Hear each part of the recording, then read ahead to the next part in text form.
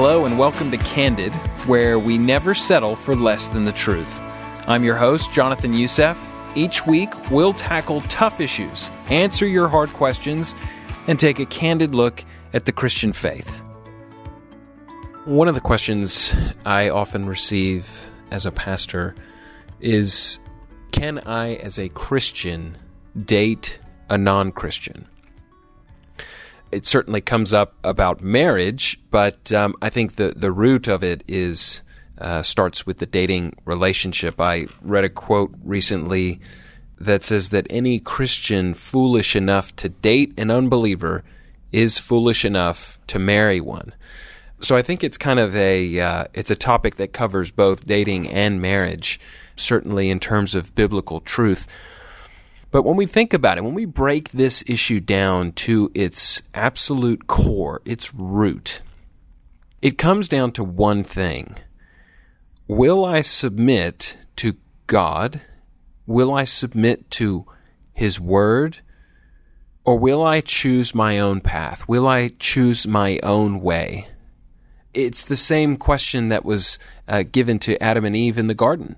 You know, there's the trees of which they can eat from, and then there's the one tree that they cannot eat from, and they chose the one they couldn't eat from, which goes against what God had commanded. And so I guess the second thing that falls off of that is, do you believe God's word to be authoritative? Or do you think of it as just a helpful tool, sometimes helpful guide in your life? And I would urge you to actually ask yourself these two massive questions if this situation describes you in some capacity. Do I want to submit to God and what His Word says, or do I want to submit to what I feel or think or want? And secondly, do I trust and believe God's Word? Is it authoritative in my life, or do I just go to it when I want to feel better about myself or encouraged? Because it's certainly the mirror that shows us ourselves, but it's the words of life. It's the things that, as Paul writes in Colossians, that it takes us out of the kingdom of darkness and puts us in the kingdom of light of Christ. It's what Christ has done. Jesus loves me, this I know, for the Bible tells me so. It is the Bible that tells us who Christ is, what He has done. It's the gospel message. It shows that the history of man, the fall of man, the good news of life, that God intended for us to have everlasting life with Him, not to struggle eternally, not to perish eternally. He desires for us to be restored to what was originally in the garden. But if we choose to go our own way, we reject what He has for us, and we choose an alternative. And our hearts are fickle, and they lead us astray. And I think this is one of the main issues that tends to come up for believers, for young believers, is that desire to be married. And again, the question has to come, is my desire to be married, does it outweigh what God is calling me to? And so I want to think through these things. And the first thing I want to do is talk about what marriage is, because we need a biblical understanding of what marriage is before we delve into what I'll call the sort of main arguments that are presented to people, and then the biblical responses. So what is marriage? What is dating? The Bible does not address dating in Scripture, but it does address marriage, and we see it at the very beginning in Genesis 1. God designs marriage to be a partnership in ruling a creation under His rule. And so we need to acknowledge who is the author and sustainer of life and submit ourselves to Him. And then within that relationship, there is the husband-wife dynamic. There is the wife submitting to the husband. I know that this often, and we'll come up to this again in the New Testament section, but I think that word submission, it comes with some connotation, and we think it's servanthood, some sort of slavery, modern-day slavery, but it's anything but. I used to describe it to people like this. Would you submit to someone who has your best interest at heart, to someone who loves you so much that they would be willing to die for you, to put their life on the line, someone who considers how their decisions will make you think and feel, would you submit to that person? And the answer almost always is yes, absolutely they would. And that is the point. That is what a marriage is supposed to be. You submit yourself to your husband, and that husband is submitted to Christ. You are also submitted to Christ, but you're being submissive to your husband who is submitted to Christ and is loving you the way Christ loved the church. And how did Christ love the church? He laid his life down for the church. It's a beautiful picture, but I think it's one that's not taught too often in many churches and is easily forgotten. And so we have these views of manhood and machoism that tend to reign in some of our churches, and they're just not true. They're inaccurate. It's a sacrificial love. It's a love that would do anything for their bride, including laying down one's life. In other parts of the Old Testament, not just in Genesis, but there's the prescription of what marriage is to be. And in the Old Testament, it's with the nation of Israel. They are not to intermarry with the tribes that surrounded them, the pagan tribes who were not submitted to God, who did not know Yahweh, who did not worship Yahweh, but had their own tribal gods. And so we read in verses like Genesis 24, the great lengths that Abraham goes to ensure that his son Isaac marries Rebekah, who is from their family. Genesis 27, where we see Rebekah and Isaac, they're disgust with the marriage of their son to a Canaanite Hittite woman. And that's for religious reasons. It's not a tribalism issue in terms of like racism. It's a wanting to be, and we'll come up to this phrase again in a little bit, but wanting their children to be equally yoked with people who come from a sort of covenant family who are serving and loving God. In Deuteronomy chapter 7, at the conquest of Canaan, the Lord gives those prohibitions against intermarriage, where he says, do not intermarry with them. Do not give your daughters to their sons, or take their daughters for your sons, for they will turn your children away from following me to serve other gods, and the Lord's anger will burn against you and quickly destroy you. And we've seen this worked out. We've seen how when kings would intermarry, when Ahab marries Jezebel, when Solomon marries all these wives, it pulls the heart in different directions. And please don't think it's only men to women. It can certainly be the reverse. But it's something that you're not being equally yoked. You're not being submissive to the same authority, the same power that you want working in your life. And in the New Testament, we see this in 2 Corinthians chapter 6. This is the most obvious one about not being yoked together with unbelievers. And I think of a yoke, it's the harness that the oxen would wear when they're treading out grain or when they're plowing a field, when they're at work together in moving in the same direction with the same trajectory. They have to be equal size with each other, equal power and strength. If one is considerably weaker, it will affect the straightness or the ability to plow effectively, to do their work effectively. I read a book that described it as an ox and a rabbit yoked. Essentially the ox is just going to keep moving in a circle around the rabbit because the rabbit can't pull its weight. And that's the picture that Paul's giving us in Corinthians. And the verse continues, do not be yoked together with unbelievers, for what do righteousness and wickedness have in common? Or what fellowship can light have with darkness? And this is not talking only about marriage, but I think this is true of all of our relationships. We need to not isolate ourselves, not have the monastic view that we need to go live up on the hilltops. We need to engage with people, but they have to have a gospel dynamic to those relationships. If we're not in some way active or passively demonstrating the gospel to people, and I would put an emphasis on actively, then what is the point of that relationship? Are you gaining knowledge and wisdom and insight from this person? Are they gaining it from you? I think it's certainly a challenge to me as I consider relationships with people. Am I having that gospel-centric, Christocentric approach to conversations, to the way I relate to them, to the way we engage with one another?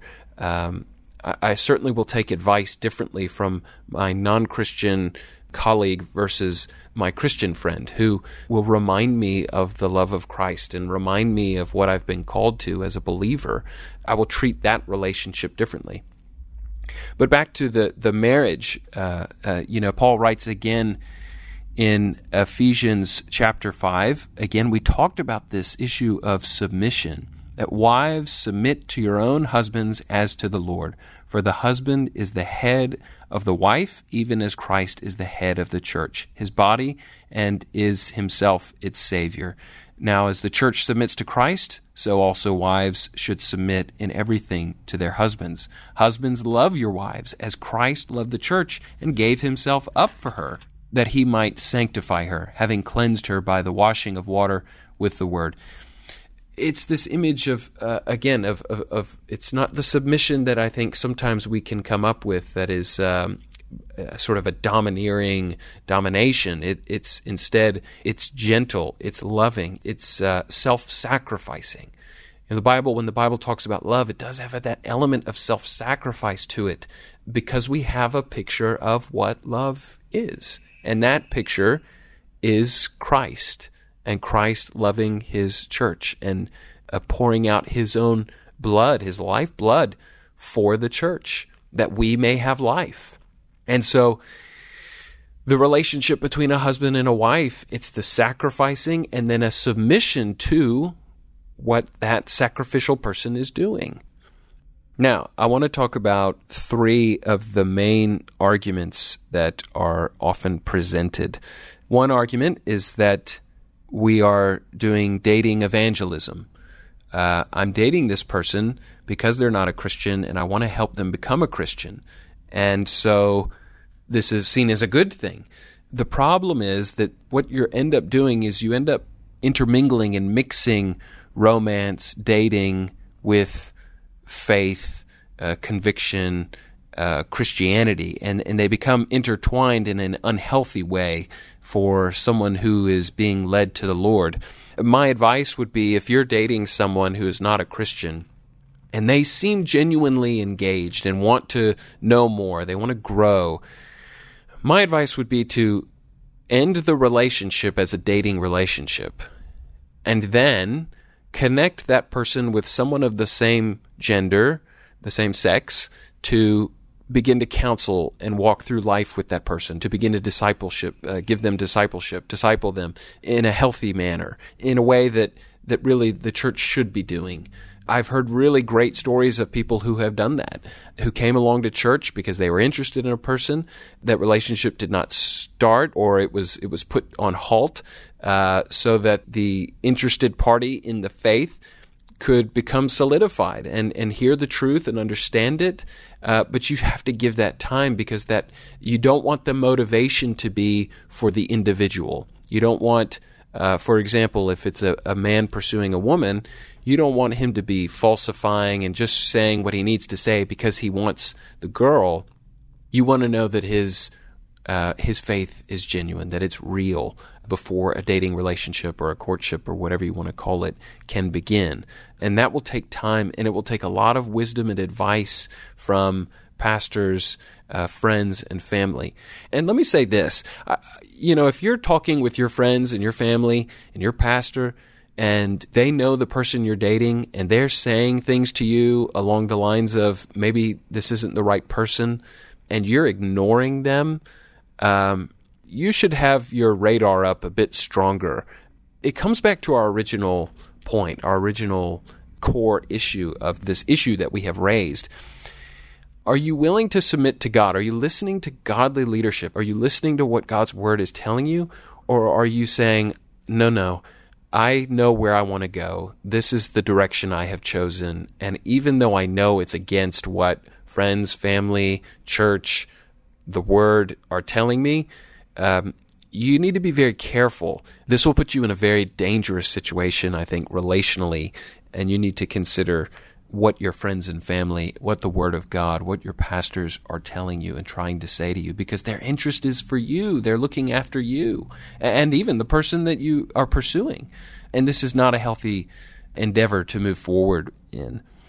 The second thing that I think often comes up is that we have evidence of success of a Christian dating a non-Christian and then getting married, and then a conversion soon after of the non-believing spouse. It's hard because it's evidentiary, right? It's hard to argue against evidence that's there. The problem is not what Scripture prescribes. If that's happened to you, wonderful. God has obviously been gracious in that situation. He has allowed the non-believing partner to trust and believe in Christ on their own, and that's a great thing. But I don't think we make it a rule. Here's a possibly helpful example. The person who became a believer when they reached the end of all their alcoholism, and they were partying and drinking and doing drugs to excess, and then they came to an end of themselves and became a Christian. That does not therefore become the rule that living that lifestyle will ultimately lead to becoming a believer. No, we know that those things are unhealthy ways of living out. They don't exactly become the rule. They become really the exception. We rejoice in the stories, but we don't create a pattern out of that lifestyle because it worked for one person.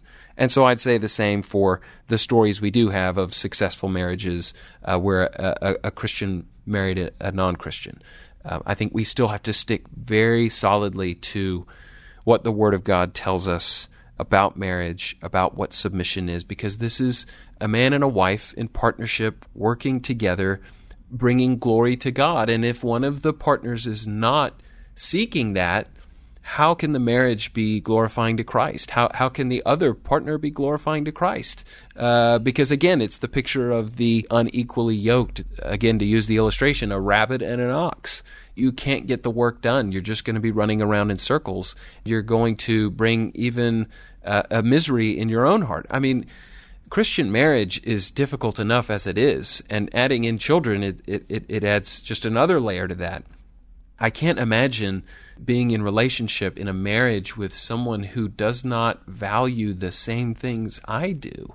If my faith is of utmost importance to me, if Christ means everything to me, and the person on earth who's closest to me does not value and cherish those things, I could become depressed. I could become very upset and saddened. Life would be very challenging and difficult. And so you want to be thinking future. What will my future look like? And not putting your hope in that this evangelism process will work itself out. The third thing is the question, well, doesn't God want me to be happy? And I think we've addressed this in another podcast, but you're beginning to assume that a relationship is what will bring you happiness. And I think we can call that an idol. You've put too much investment in something that is not Christ. And that's not what we're called to do. We're called to invest in our marriages, in our relationships, but through that prism, through that lens of Christ. And if you know that this relationship is not Christ-centered, then why pursue it? If you feel Christ is calling you to something else, why pursue this? Is it worth it? We know that God is working all things for the good of those whom He's called according to His purposes, but don't force His hand in forcing a situation that you know will not be glorifying to Him. You need to think clearly, you need to seek good counsel, and you need to really have some moment of introspection and asking yourself the tough questions. Is this what God is calling me to?